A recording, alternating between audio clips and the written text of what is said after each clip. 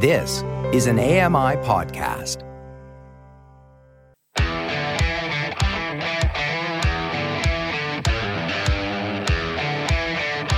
Hey guys, welcome along to another episode of Double Tap. It's Wednesday, it's the 15th of November 2023. Coming up today, Windows to Mac and Mac to Windows, and the winner of the Next Big Thing contest is announced. You're listening to Double Tap, your daily accessible technology show.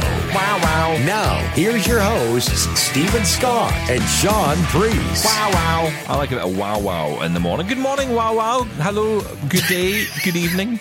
Are you okay, Stephen Scott? I don't know. How many coffees have you had? I'm on my second. Oh, that explains it. I'm tired this morning. I must apologise before we even start. It may be a little bit low energy, but it seems like you're making up for it, so it's all good. I got up. I felt terrible this morning. I crawled out of my bed. Yes. Dog goes to a doggy nursery today. Ah, not nice. Yes, so, my wife, she has some duties today, which means that she can't take her guide dog with her today. Basically, she's going to be sitting at a desk for the best part of 9 hours, and she says, that's not really fair on the dog to just be stuck. So, dog goes to this lovely little nursery. Well, I call it a nursery. Doggy Basically, a daycare. gigantic field with other dogs, and they just have the best time ever. The dog has more social life than I do. And more exercise. And way more exercise. Yeah, exactly. So got up this morning to do that, and that was a tough alarm call this morning, because I sat up last night late. Of course, Next Big Thing Awards took place, the big contest from Vispero. It took place, so around about 11 p.m. our time here in the UK. And I'd come into the office because I wanted to make sure that people could watch it via our website if they wanted to. So I did that. I stayed up late so that Well I done, could you. click a link and put it in a web page. And I was going to bed. That was it. I was like, okay, that's me. I've done my bit. I'll go to bed and I'll see what happens in the morning. And then I kind of got drawn in, because I put it on and I thought I'd kind of like to follow along a little bit for a minute or two. I was going to go to bed and listen to it. I didn't know how I felt about listening to Matt Ater in bed with me, so I decided to sit up. Wow. So Let's just leave that very swiftly. Let's move on. Matt Ater, VP of Vispero, hosted the show, did a fantastic job. He's so course. good. He's so good. Even though he was like swimming with sharks at the time or something in Florida or somewhere, I don't know. He was doing something. He was on holiday, basically. He was in a tropical paradise and was. hosting that event. I mean, Who does God he think he bless is? him. Mark Aflalo? I mean, what is going I on know. here? These people that go on holiday and sit and work. It's like, what's wrong with you people? So, basically, it was a great event, and the winner was announced. And there were 3 finalists. And I really like how they did this. So they brought the 3 finalists up, and they asked each person to summarise what their proposal was, what their idea was, and then they would be questioned by the judges, like kind of Shark Tank style, right? Which seemed appropriate for Jaws. Oh, Shark Tank, yes. Yeah, Very yeah. good. So I didn't crown that one because, Matt did that joke about 50 times during the event, so, Yeah. Don't milk it, Matt. No, exactly. So here I am searching for the Jaws theme, right? I'm like,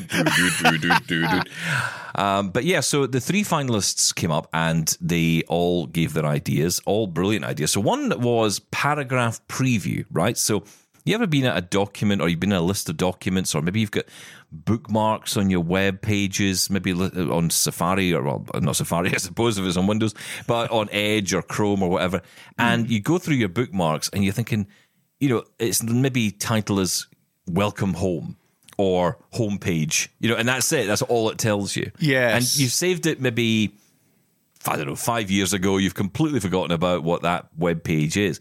The suggestion was, wouldn't it be cool if you could get like a 1-paragraph preview that's basically telling you what that site is about? So the first few lines from the page itself, Or the first just to tell you paragraph what it on is. the page. Yeah, Exactly. almost like an email preview notification. Yeah, so that's we know cool. what it is. Yeah. That was a good idea. I That thought was it a great very idea. good idea. Then there was the Jaws gym, which I thought that was a great idea. I'm against it. I know. Well, I was like, exercise, more exercise, really? I think the dog covers it for me.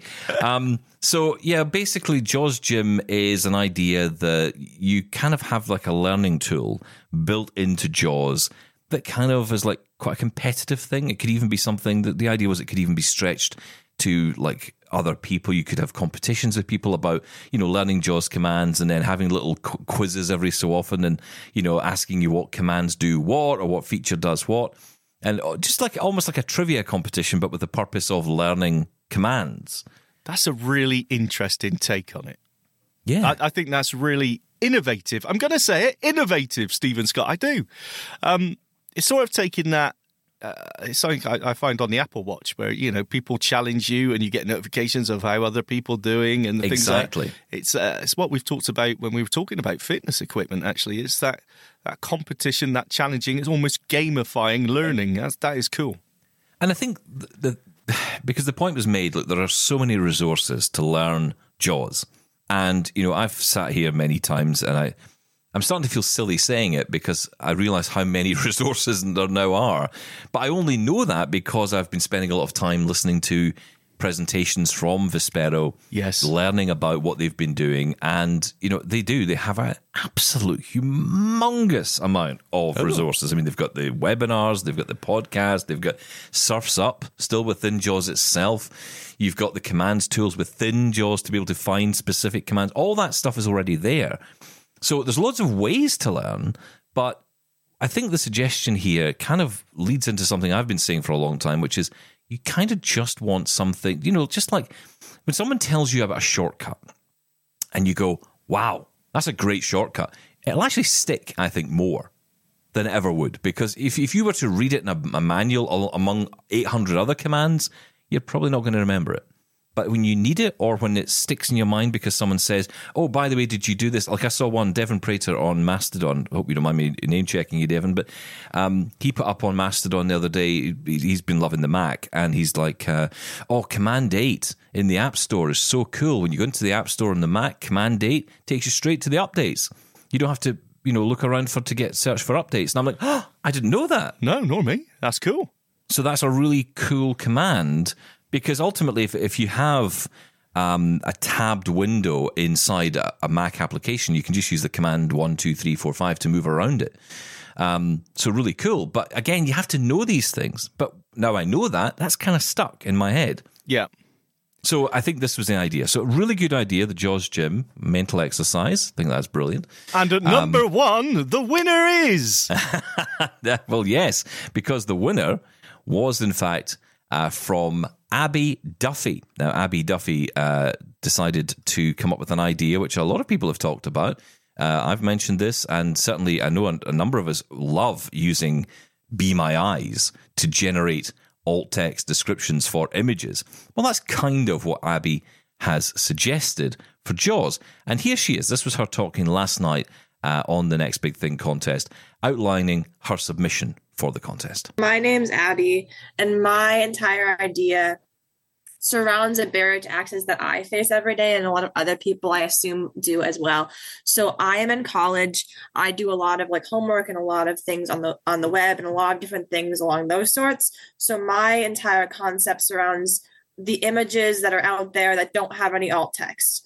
Whether it's an image that's generated by using a website or an image that's just been there and no one's chosen to spend the time to make the alt text. My idea is using AI somehow within JAWS to do some sort of surface level recognition of what that image is.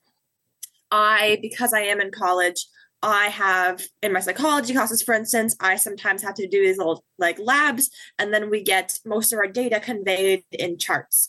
And those charts are kind of why I had the inspiration to do this, because they don't have any alt text and they don't have any descriptions. So I had this entire barrier to access in my classwork that also is seen with other things like on websites and on sometimes even Word documents if people don't choose to use alt text, where if you have an image of some sort that does not have any alt text that someone chooses to put in, there's no way that I would be able to know what it is. It just shows up as an image or a JPG or just says a bunch of letters and numbers.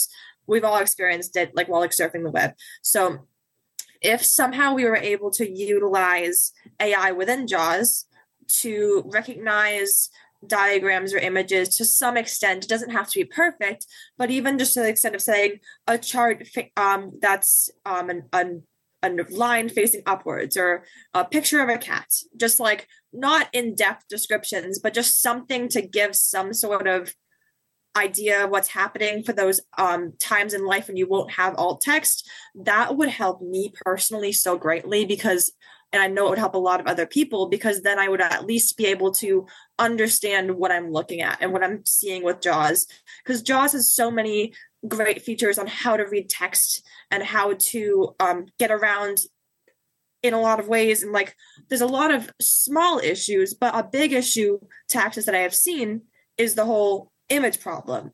And like, if the world was perfect, everyone would put alt text on their images and everything would be fine. But that's not how it is. There's a lot of images that we can't see or know what they are as JAWS and screen reader users. So if JAWS was somehow able to identify those images to some extent in college or in like leisure on the internet, or people who just are living their lives and want to know what stuff is, would have a better time of it. So that was kind of my idea. So that was Abby Duffy's suggestion, and that became the winner. So Abby was the winner of the Next Big Thing contest, and it's a really interesting idea. I want to know your thoughts, Sean. Okay, so congratulations, Abby, by the way. Amazing. And I thought that talk about your personal experience of the barriers, obstacles in your way, very good. I'm just surprised. I must admit, I'm surprised by this, because I thought this would have been requested so many times already, AI. And image recognition, I just thought this would be sort of on the roadmap already. Sorry, it sounds like I'm being really dismissive, and I honestly don't mean to be. I am just slightly surprised by using AI for image recognition. I just thought this would be a very much requested. All the talk since Be My Eyes implementation, I thought this would have been requested a million times already. It's interesting you say that, because I was watching some of the discussion online as a result of this. Broke the news as soon as it came in last night, and following up on it, a number of different comments. And I won't name individuals with their comments, but some people saying, look, first off, who's going to pay for this? Because this can't be free. Or at least, will this be able to be built into the current model? Because obviously AI, if you're reaching out to OpenAI, for example, to get image descriptions like in the way that Be My Eyes does, well, there's a cost attached to that. So who's going to pay for that cost? How is that going to work? Also, someone else saying, look, I don't know if I find this a particularly startling idea. That enhancement probably is something that should be done or being done anyway as a natural progression of the existing Picture Smart feature. I must admit, that came to mind as well, because Picture Smart does have some of this capability, maybe not quite as intense as what Be My AI has in terms of its capabilities with OpenAI, but description that AI that impresses us so much. That's the thing. Again, it sounds like we're being a little bit dismissive of the idea, and I don't. Well, I wonder, is that because we're so used to hearing about AI? We've maybe just become so tired of hearing about AI that it just feels everything is the answer to everything is AI. Because it's no surprise to me they chose this out of the three. I mean, I think in terms of implementation, there's probably an easier roadmap to get to this than perhaps, I don't know about Paragraph Preview, but certainly JAWS Gym would require quite a bit of work. I'm not saying that they've went for the easy option, but I would certainly say they've gone for the most popular option. Well, yeah, and that's, I mean, playing devil's advocate to myself, if something like this is requested the most, then why shouldn't this actually be the winner? I mean, it makes perfect sense. Exactly. And as I said, the way that Abby presented it there was fantastic, given that personal experience of how she struggled and why this would be a solution and a benefit to her. Made total sense. So, yeah, I kind of expected this, if you know what I mean. But are you expecting it as a feature that would come anyway? Yes. I guess that's what I'm saying. It should have almost just been something that they would be working on the background, that therefore they wouldn't pick this as the winner. Yes. I guess that's what I'm thinking. Maybe that's just an assumption that I shouldn't have made. Well, look, who knows, right? I mean, maybe it wasn't on the roadmap for them. Maybe that wasn't a plan at all. Who knows? I mean, we will never know the true roadmap, what's going on inside Freedom Scientific, unless they're willing to share. But I do think what is brilliant about this contest is it's given people a chance to take ownership of their features. And I think Abby should be proud of this one. I think Abby should be really proud of this because I think it was a great suggestion. I Yes. also think it's great to hear some young people talk in our community sometimes. Oh, yes. Yeah, I think we absolutely. hear so often from us old fuddy-duddies. It'd be nice to hear from some young people. You know, those people who are young, who've got futures and happiness dreams and hopes. dreams. And Yeah. there's me saying, oh, well, we should have this already because I'm entitled and we should already have AI. What are you talking about? No, I totally get it. I honestly, I just thought the whole event, though, this should be a regular thing. Sorry, Matt and Ryan, but this should be a regular thing because people having their opinions and their input taken into account like this is fantastic. And you got to give props to them, Vispero and Matt and Ryan, for making this happen. Because this does, it feels like a interaction. That anytime developers take note of what their users want, it's a good thing. As I believe Annie Lennox Oh, dear. and Aretha Franklin once sang, blind people doing it for themselves. I think that was maybe the words. I can't remember exactly. No, mate. Close enough.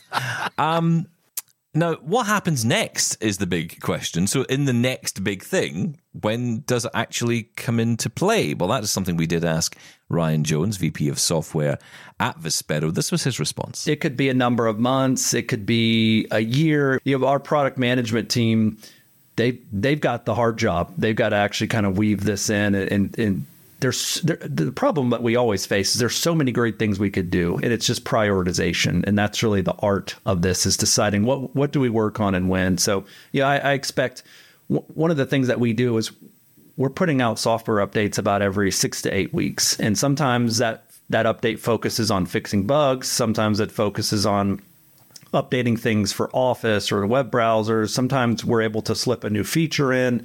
So it's a variety of things that we're doing in the updates, but it allows us to keep moving pretty quickly on pushing things out in our software. So, you could see some of the stuff coming out in 4, 6, 8, 10 months. It's not like we have to wait a whole year till the next major version to put new features in. So, we will see the announcement of this feature coming in soon. Soon-ish, I think, is basically the way to look at this. It's done when it's done. It's funny. Yeah. As soon as that feature drops inside Jules, I know everyone's going to go, this is amazing. I know.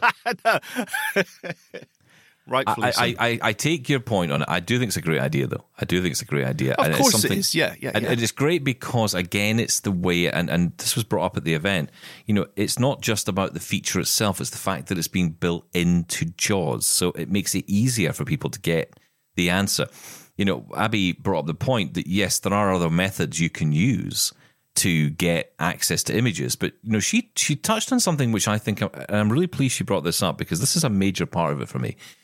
It's not always just about describing an image. It's sometimes when we're doing the website, I have to find an image that is the featured image that goes with that story. Yeah. That's my biggest challenge, is finding an image and being absolutely certain that image is what I want it to be. Yes.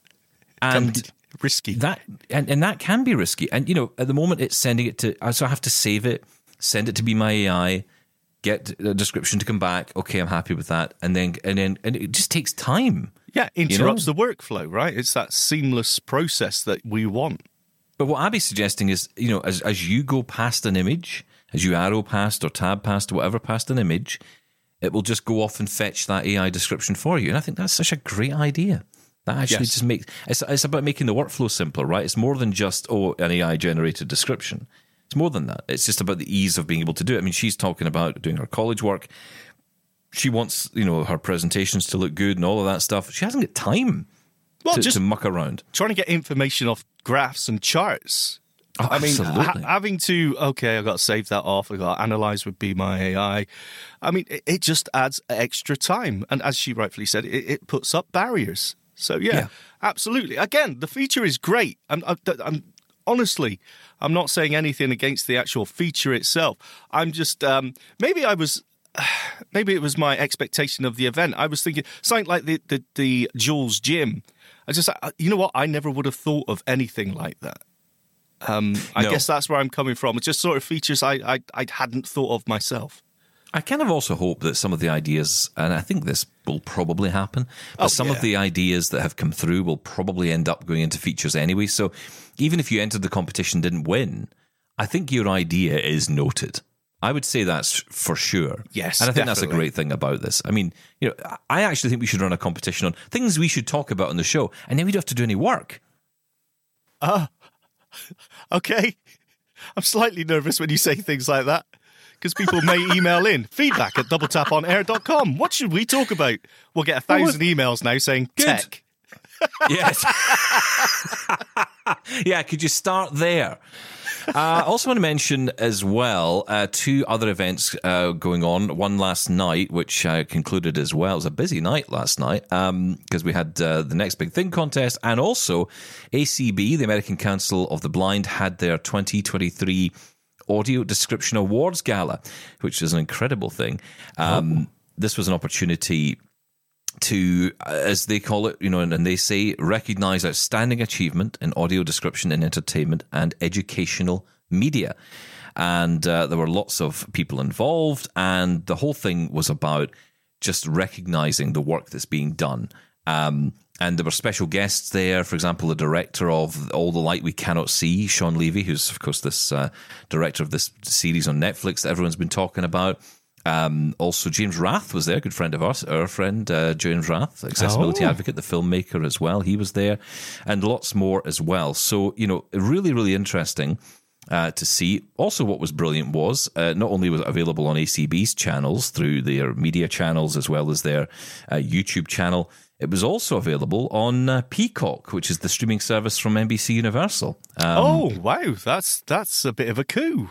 Yeah. Wasn't that brilliant? So, Yeah. Just great to have it available like that and to so many people, and brilliantly presented. You can watch all the details on our website. We've put all the information up there at doubletaponair.com, and that is where we're putting all the information. So anything that comes up, anything we talk about on the show, we will endeavour to have links to on the website, and if there's live events happening, we'll post them up there so you can watch them. You don't have to go off and scurry around the internet to find them. Scurry. Because we have it all. Yes, scurry, don't hurry. I feel like I've suddenly wandered into a Broadway show. Also happening now, as I've put it on the website, TechShare Pro continues in London, England. Yeah, the AbilityNet UK charity, TechShare Pro, is Europe's biggest gathering of accessibility and inclusion professionals. Canada's own Stephanie Cadieux is there. And she is talking, of course, about accessible travel and the European Accessibility Act as well, which is another area we haven't quite touched on here on the show, but we will come to that. The big themes, of course, AI and accessibility. You can imagine AI is all over these conversations. They talk a lot at AbilityNet about the business advantage of accessibility and really trying to encourage businesses to understand the importance of it. I know it's ridiculous in 2023. We still have to push this point, but we do. Mm-hmm. There was a great conversation as well yesterday about media representation of disability. And Shani Danda, who is actually, she just won the, I think it's the Shaw Trust Disability Power 100 award. She is like the number one most influential disabled person in the UK. Way! So congratulations to Shani. Wonderful person. Met her personally in Vienna when we did the coverage with the Zero Project conference, and she was just a wonderful and lovely person to speak to. And I was so pleased that she was able to talk to us, but also really pleased that she's out there talking about this. And she said something really important yesterday at the TechShare event. She said, media representation is important, but also disabled people just talking about disabled stuff isn't necessarily ideal either all the time. We should be, a bit more whole about ourselves. There's more to us than just our disability. And I think that's a really interesting point, because there's always that danger whenever media representation happens. So for example, blind person turns up talking about blindness, or disabled person talks about disability. Sometimes it's nice to just break away from that. It's not what we're all about all the time. We don't all, as disabled people, just sit around and go, oh, you've got a wheelchair, I've got a wheelchair. Oh, what's your wheelchair like? Well, my wheelchair's got wheels. Oh, well, my wheelchair's got wheels. And that's the conversation for like 5 hours. It's not how it works, right? What? I mean, don't get me wrong. Every blind person I've ever met has always asked me what my eye condition is. I don't know why that is, but that always happens. Really? What's wrong with you? I get that all the time. What have you got? It's What have you got? Disability snap. Yeah. Me too. and then you meet somebody, you say, I've got optic nerve hyperplasia. Oh, so do I. It's like, bingo. Fist bump. Well, we try. Oh, that's very good. So, all happening today. The event continues, and we'll be catching up with Mark Walker from AbilityNet. He's the head of communications, and he'll be joining us this week to talk about the event and its successes this year. And we'll also be catching up again with Ryan Jones and Matt Ater following the Next Big Thing contest, so you can hear more from them as well and their thoughts. And we'll put some of these ideas to Ryan and Matt. Yeah, I know. I didn't know they were coming back on. I wouldn't. Oh, you see, you stepped on that one, didn't you? Just a reminder, you can follow us as well on social media. Now, we're on Mastodon. We're on, we're everywhere, basically. We actually found a dormant Double Tap Twitter account and a Facebook page that we never knew we had. So we're kind of, I feel like I'm kind of crawling through the loft space at the moment and finding stuff. There was no one left in those areas, was there? No one left behind. We forgot about. Just someone sitting saying, I keep following this page. One day they'll post. One day. We should do that. We should be more active on Facebook. That's very popular. Thank Apparently. you. Yeah, I know. Yeah. Breaking news. Hang on a minute. Let me just bring you the latest on this. News. Facebook is popular. There's a thing. Why have we not You been see, active on? it's the word "we" in Why all have this. you that kind not of, been active on it? Yeah, Stephen? I know. I'm only posting to as many platforms as my buffer account will let me. I'm on the free plan. Only allows you 3. Okay. But yes, we will definitely get on to. That's the problem. So yeah, you can go onto our website as well, catch up with all of the latest news as it happens. And if you missed any of our shows, they're all on there as well. And don't forget the Double Tap News you'll find and all the stories we're talking about. Basically, the Double Tap On Air website is the place to go. And coming up next, I'm going to tell you another reason why you should go, because let's just say it's that time of year when it's all about giving. Oh, It's about receiving. ho It's ho ho! It's I'm more interested in receiving in terms of gifting, but yeah. Anyway, we're going to talk a little bit about that because I have got a good reason to go to the website. If you haven't got 50 already, I've got a great reason for you to visit today. That's on the way next. It's Double Tap. Call the Double Tappers now, 1-877-803-4567, or email us, feedback@doubletaponair.com. So when it comes to the holiday season, Sean Priest, Yes, Stephen Scott. Yes. are you someone who likes to buy for yourself or for other people? What? Who buys for themselves at I do. Christmas? Oh, sorry. I get really jealous at Christmas because it's like I want to buy stuff, but I'm like because it's like you go through all the deals. Like so Black Friday, of course, it's about next week is Black Friday, and I'm going to go through all these things, and of course you're thinking, okay, well, I must really buy my mother something.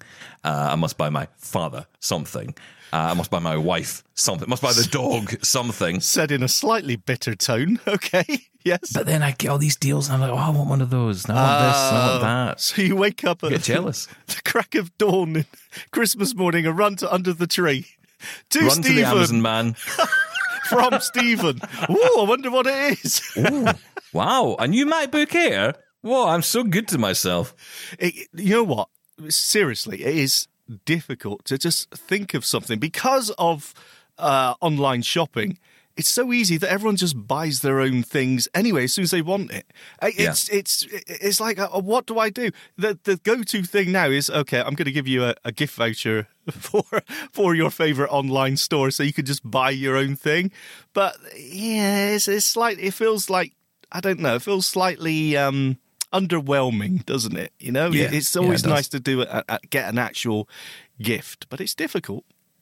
So the question is, what do we get? So, look, here at Double Tap, I've been thinking about this because every show, every website, every Twitter account has a gift guide, right? Everybody's doing it. But one thing they're not doing is getting together on this. Now, the festive season is all about coming together. Yes. And so I thought it'd be nice for us all to I don't get know why together. I did that voice. I'm so sorry. I don't know either. It kind of worked, though. It kind of worked. Nice. So I want us to get together on this, and I want us to create the Double Tap Holiday Gift Guide for 2023 together. Oh, that's beautiful. Now, how do we do that? Well, I mean, there was a couple of options. One is you all send me emails, and I spend the rest of my life filling in a web page. I didn't like that idea. So instead, our good friends, Michael Babcock and Damasi Thomas, wonderful guys, Amazing. helped us out with the website, and we've created a fully accessible. It nearly wasn't accessible to sighted people, which would have been kind of ironic. Oh, beautiful. I was tempted to leave it at that, but yeah, I know we don't do that here at Double. That's unfair. Let the sighted people have some fun too. So yeah, what we've done is we've created a web page that you can go to. So on our homepage of doubletaponair.com, you can find or search for gift guide, and you will be able to add your gift idea to the list. And what it means is we can together build a holiday gift guide. So instead of just me saying, hey, here's 3 things I bought this year that I thought were kind of cool, and I will absolutely be adding mine, and Sean will no doubt be adding his, but we will be looking for you guys to contribute to it. Now, there's no prize. It's not like, prize for the best one or any of that nonsense. It's not about that. It's just about, no, it's not what it's about, because it's not about receiving. Christmas is not about receiving. Isn't it? Well, it's about giving and receiving, but we're not giving or receiving really at all. What we're doing is you're helping other people. I'm not selling this. It's all about helping each other. It's amazing. And again, we got to say thank you so much to Michael and Damasi. Well, it's just, look, everybody's got great ideas, right? We get all these emails in from loads of people saying, hey, this is a great idea, this is a great product, or whatever. And I really just want people to be able to contribute that so that we can all find the gift that might be of interest. It's almost like the best blind list ever, because it's created with all of us. And we know the products that will be on there will be blind friendly. That's the most important bit. And I tested it out, and it was very, very easy. So easy, I even completed it myself. Oh, I know you did. I had to delete that submission. Yes. Yeah, filth from the website. Yes, we will be checking these before they are posted up, by the way. No, I trust everyone else. I don't trust you. And rightfully so. It's very good, very good. So, yeah, check it out. When you go to the homepage, you'll find the gift link there. You can go to the form. Now, what happens is when you go to the actual page, you will actually see a list of all the entries so far. And you can add to that. There's an add an item link, which you can click on, and that will take you through to the form. And now, in the form, you can put in your details, as much or as little as you want. But more importantly, put in the link. You can give the link to the product as well, so that other people can go and get it if they want. And there's no affiliations or anything like that. This is purely just... No, we're not making money out of this. What? Why not? Oh, so hang on. So you want me to make money out of other people's ideas? Hang on. Is that not how I got through my career so far? Yeah, let's move on from that. But no, seriously, look, there's no affiliations, nothing like that. There's nobody making money out of this. This is just for us. This is just for us to... It's a resource. Well, yeah, but it's for us, right? It's for us as blind people. It's us, the Double Tap family. We all, can throw in our ideas, and we can say, do you know what? This is just the best gift guide ever, just for us. So you can contribute to it. Also, give us a reason if you can, maybe a bit of information about the product, what it is, why you've chosen it, just so we can get a sense of it. And then when we get near to the big day itself, we will actually do a big show about it, and we'll maybe even get some as well. Maybe even get some. Oh, thank you. You never know. Maybe we'll do a little giveaway at the end of the year. Who knows? I don't know. Well, you sort said it now. out. That's a guarantee from Stephen Scott. Absolutely no guarantee. Absolutely no guarantee is given. T's and C's apply. There are many terms and many conditions. All of them involve the answer no. Many tears and many crying. Yes. Yeah, exactly. So yeah, that's kind of cool. Very check nice. it out. Go to doubletaponair.com and follow the links for the gift guide. You can search for it as well. Now, speaking of websites, can I just say a big hello to the team at AppleVis? You might know, yesterday on the show, I mentioned I had been blacklisted from that site. Did you? I must have missed that. Honestly, I know. I really should have made more hay out of it, I think. So, yeah, I'd been blacklisted. I have no idea what happened, but the truth is I got a wonderful email, lovely email, actually, from the team at AppleVis saying, really sorry for this. Basically, it was all my fault. And they fixed Your fault? it. Yes. Oh, yeah. Of course it was all my your fault. We knew that anyway. I think I may have gone on to the website and I realised now I had used my VPN. I've got a VPN on my phone. Oh. And I'd gone to the AppleVis site and I was trying to comment on it from there. And I think they had blocked it because it was on a VPN. They determined you were using some sort of nefarious hacking tool that you usually use, Stephen Scott, and I didn't even know the VPN was on, so I'd be the worst hacker ever. But I didn't even know it was turned on, to be perfectly honest. But so that was the reason. So it's been resolved. It's all fine. I'm back in their good books. They love me again. I don't think that's an official line. Yes. I think that might just be my inference from that. So hopefully now you sorted. can contact the developer who's working on the third party. As I have, yes, as I have done. So I'm looking forward to hearing back if the person chooses to get in touch. If he doesn't blacklist you. This, of course, is the story about the Vosh screen reader, which a lot of people are very excited about, watching some of the comments online. But we'll see how that one plays out. I mean, this is going to be a bit of a longer story for us. We're not going to be able to jump into this. But we are going to have, hopefully a conversation with the developer and have more conversations about the need for a third-party screen reader on Mac. Okay, so that's enough about the looking back, looking forward, looking sideways, all that stuff. Let's get on because we have... Looking. It's only 36 minutes in. Let's actually get to the tech. So you've been getting in touch with lots of different questions, as you do. But I picked out 2 questions today, and hopefully we'll get to both of them. Quite long emails, but I think they're important to play in. And both of them kind of look for the opposite solution. Whether it be going from Windows to Mac or Mac to Windows, but making a move from one OS to another. And I'm going to start with this one. This is Matthew, who got in touch. Laura reads our emails. Hello, everyone. My name is Matthew Whitaker. This is my first time emailing on this podcast. I hope this email finds you well. I'm reaching out for some expert advice as I transition my music production setup from a Mac studio to a Windows environment. I intend to utilise NVDA for screen reading and will be connecting my PreSonus Studio Live 64S system, which facilitates 64 channels of audio through a single USB cable, to my computer. I plan on using Reaper for recording, which has worked well with my current gear on my Mac. Connected to my PreSonus Studio Live 64S are all the instruments in my studio, including mics for drums, percussion, mics for my Hammond organ, a couple of stereo keyboard inputs, bass and guitar setups, and vocal mics. Here are a few questions I have regarding this transition. Number 1. Audio routing for streaming. If I need to route audio from NVDA Speech or Reaper to OBS for streaming, how can I achieve this on a Windows setup? Are there Windows applications similar to Loopback by Rogue Amoeba for audio routing? Number 2. Windows laptop recommendation. I am also on the lookout for a sturdy Windows laptop suitable for music production, streaming and gaming, which would smoothly integrate with my PreSonus Studio Live 64S system and manage plugins from Native Instruments, iZotope, Roland Cloud, Waves, UJAM and Universal Audio. I am open to expanding my plugin collection depending on the accessibility improvements over time. Any recommendations? Number 3. Computer keyboard recommendation. I am in search of a full-sized computer keyboard with an applications key. Any suggestions? 4. Backup solutions.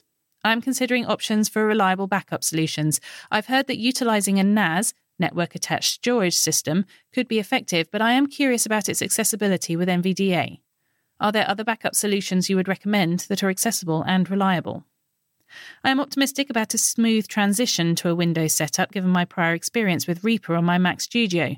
Your insights on the aforementioned inquiries would be invaluable in ensuring a seamless transition and optimised setup. Thank you very much for your time and expertise. I'm eager to hear from you at your earliest convenience. Warm regards, Matthew Whitaker. Yes. This would be a transition I would want to take my time with. Of course, there will be a few bumps here and there, but in the end, I know I will get through this with all of your help. Well, no pressure.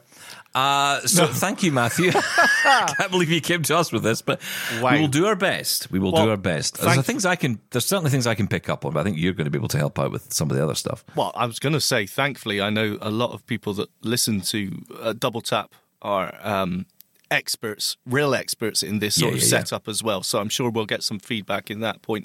But as you said there, I think the fact that you're using Reaper already is really going to help you in that transition, firstly. The routing options, this is usually why people stick with the Mac when it comes to audio and music production, is because the audio routing options are just so flexible on the Mac, thanks to Rogue Amoeba and Loopback and other products that they do.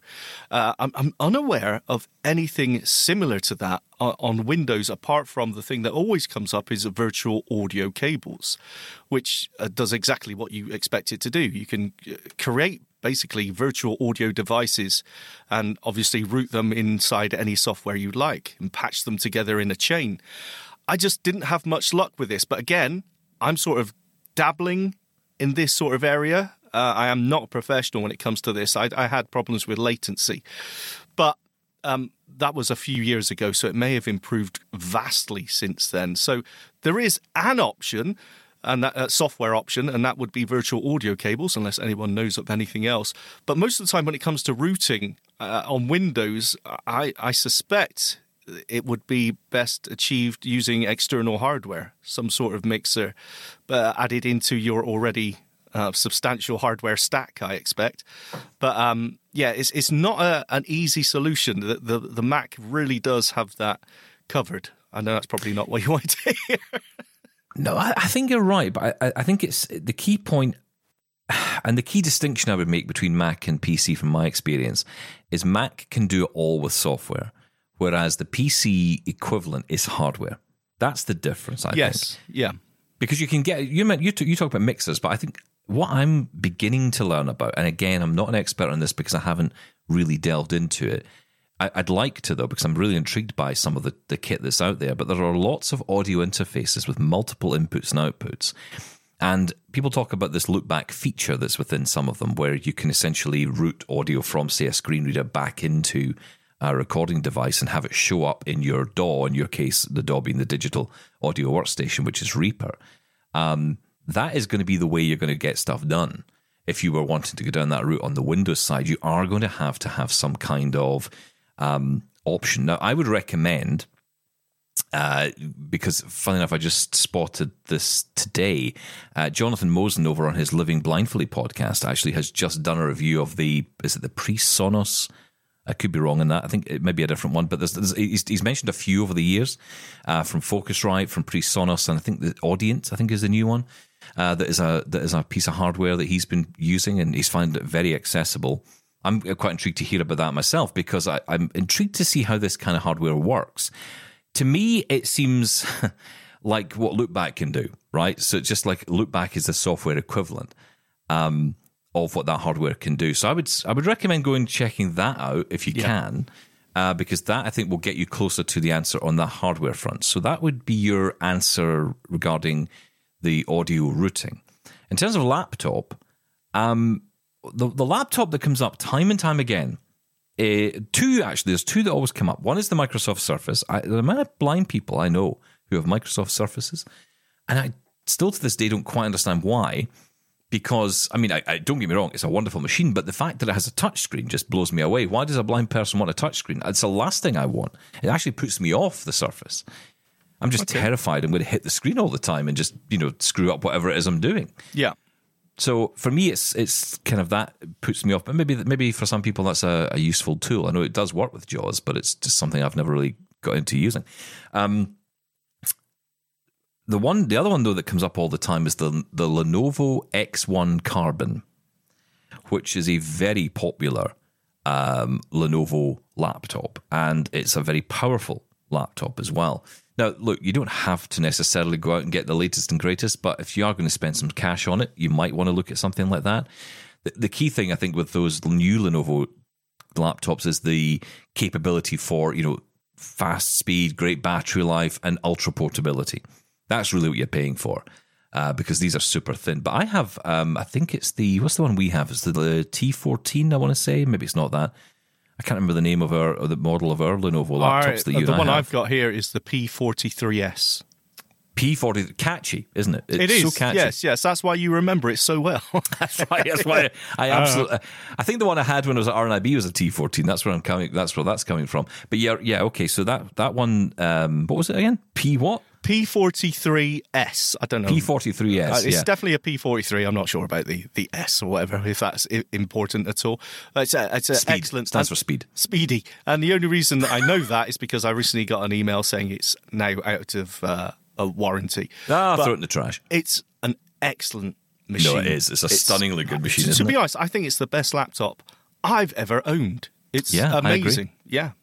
Every single laptop I've ever gone to look at, I've often thought, I just can't beat this thing. It's so good. It's so responsive. It does the job. Now, again, the only thing you have to consider here, Matthew, is, I guess, RAM. You're going to have to make sure you've got lots of memory in there. So maybe in your case, you might need to go up to like 32 gig as opposed to us with 16. You're definitely going to want a bigger hard drive. I mean, the great thing with the Lenovo that we have, the one you and I have got, is I was able to take it to a computer repair store and give them a 2 terabyte SSD. These little kind of smaller ones. I think they call them NVMe drives. They're very small. Yeah. Almost like a RAM module, actually, in terms of size. M2, I believe they call them. M2, sorry, yes, M2. And that is the one, I was able to get a 2 terabyte one for, I think, 100 quid at the time. It wasn't a huge amount of money. And then I was able to take that to a computer repair store. They were able to install it because you can take these machines apart and fix things and change things. It's amazing. So, that meant I had 2 terabytes internal storage and 16 gig RAM. And I think it's running like an i5 or an i7 processor. I can't remember. But it's fast. I mean, and it's fine. It does the job for us fine.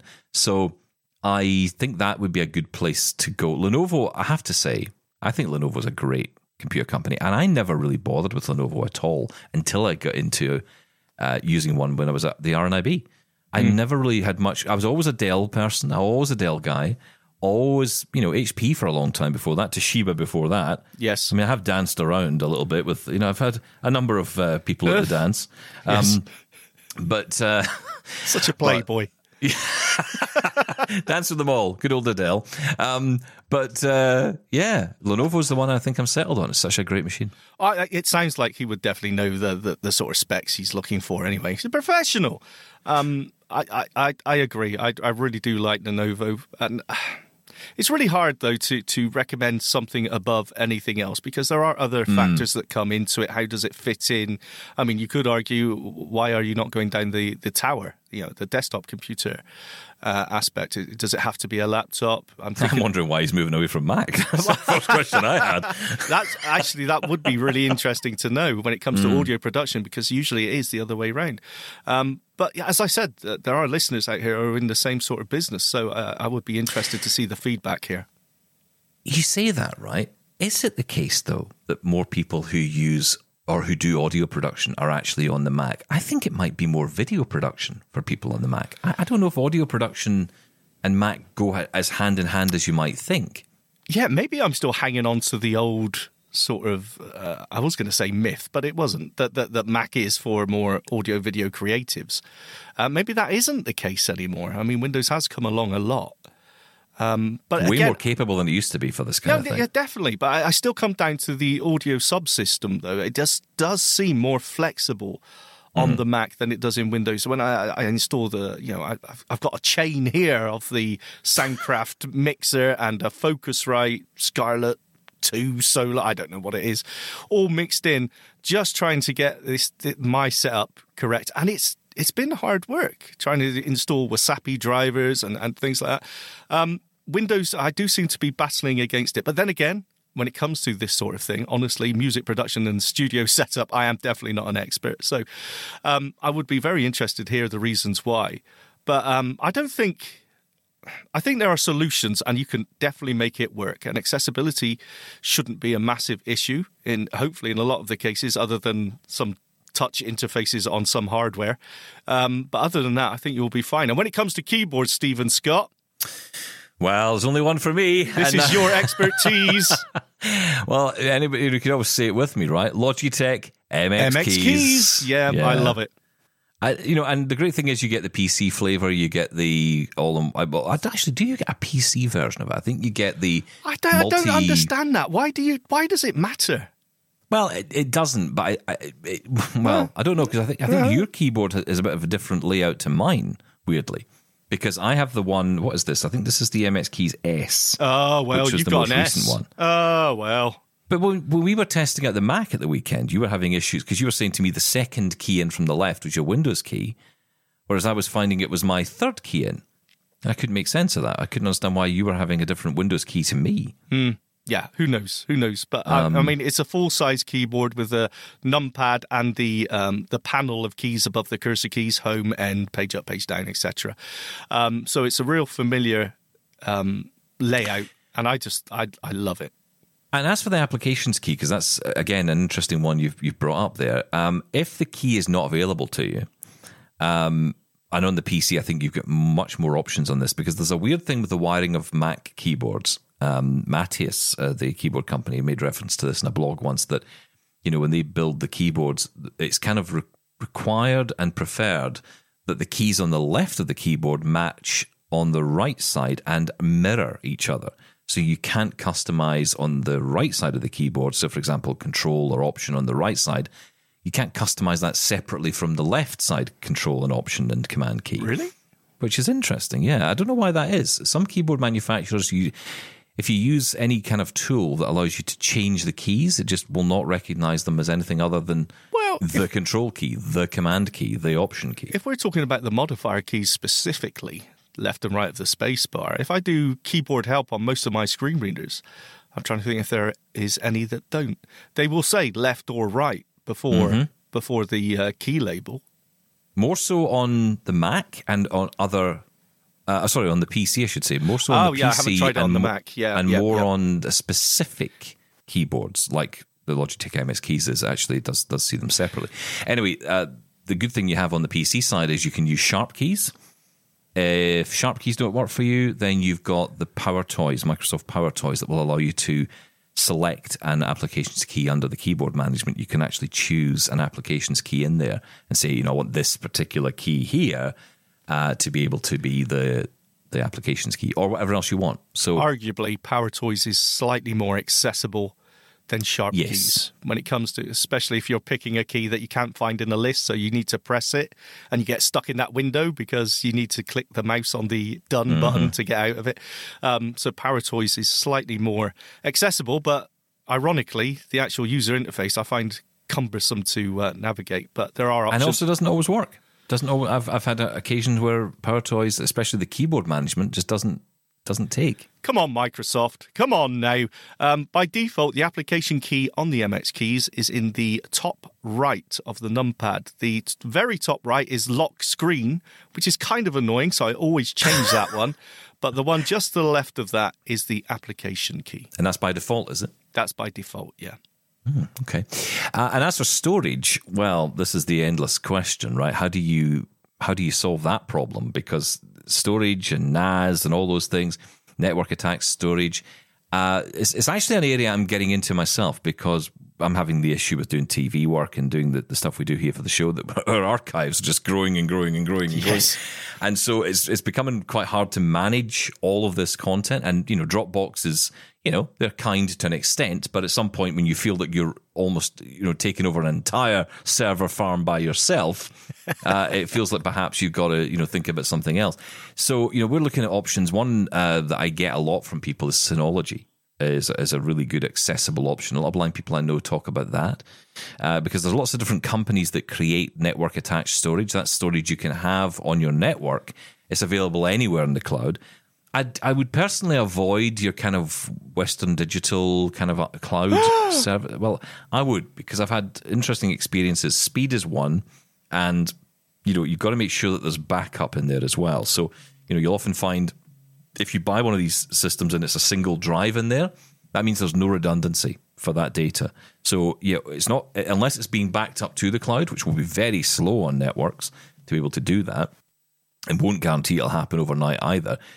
You might end up with a situation where you lose access to your data if that drive dies. Whereas if you've got a number of drives in there set to like a RAID option, which means basically 1 or 2 or even 3 drives could fail, but your data remains safe, again, depending on how many drives are in the device, then that would be a way to do it. But that gets very expensive very quickly. What price on data and backup routines, though, Stephen Scott? QNAP and Synapsys. Synapsys? Is that the word? What did you just say?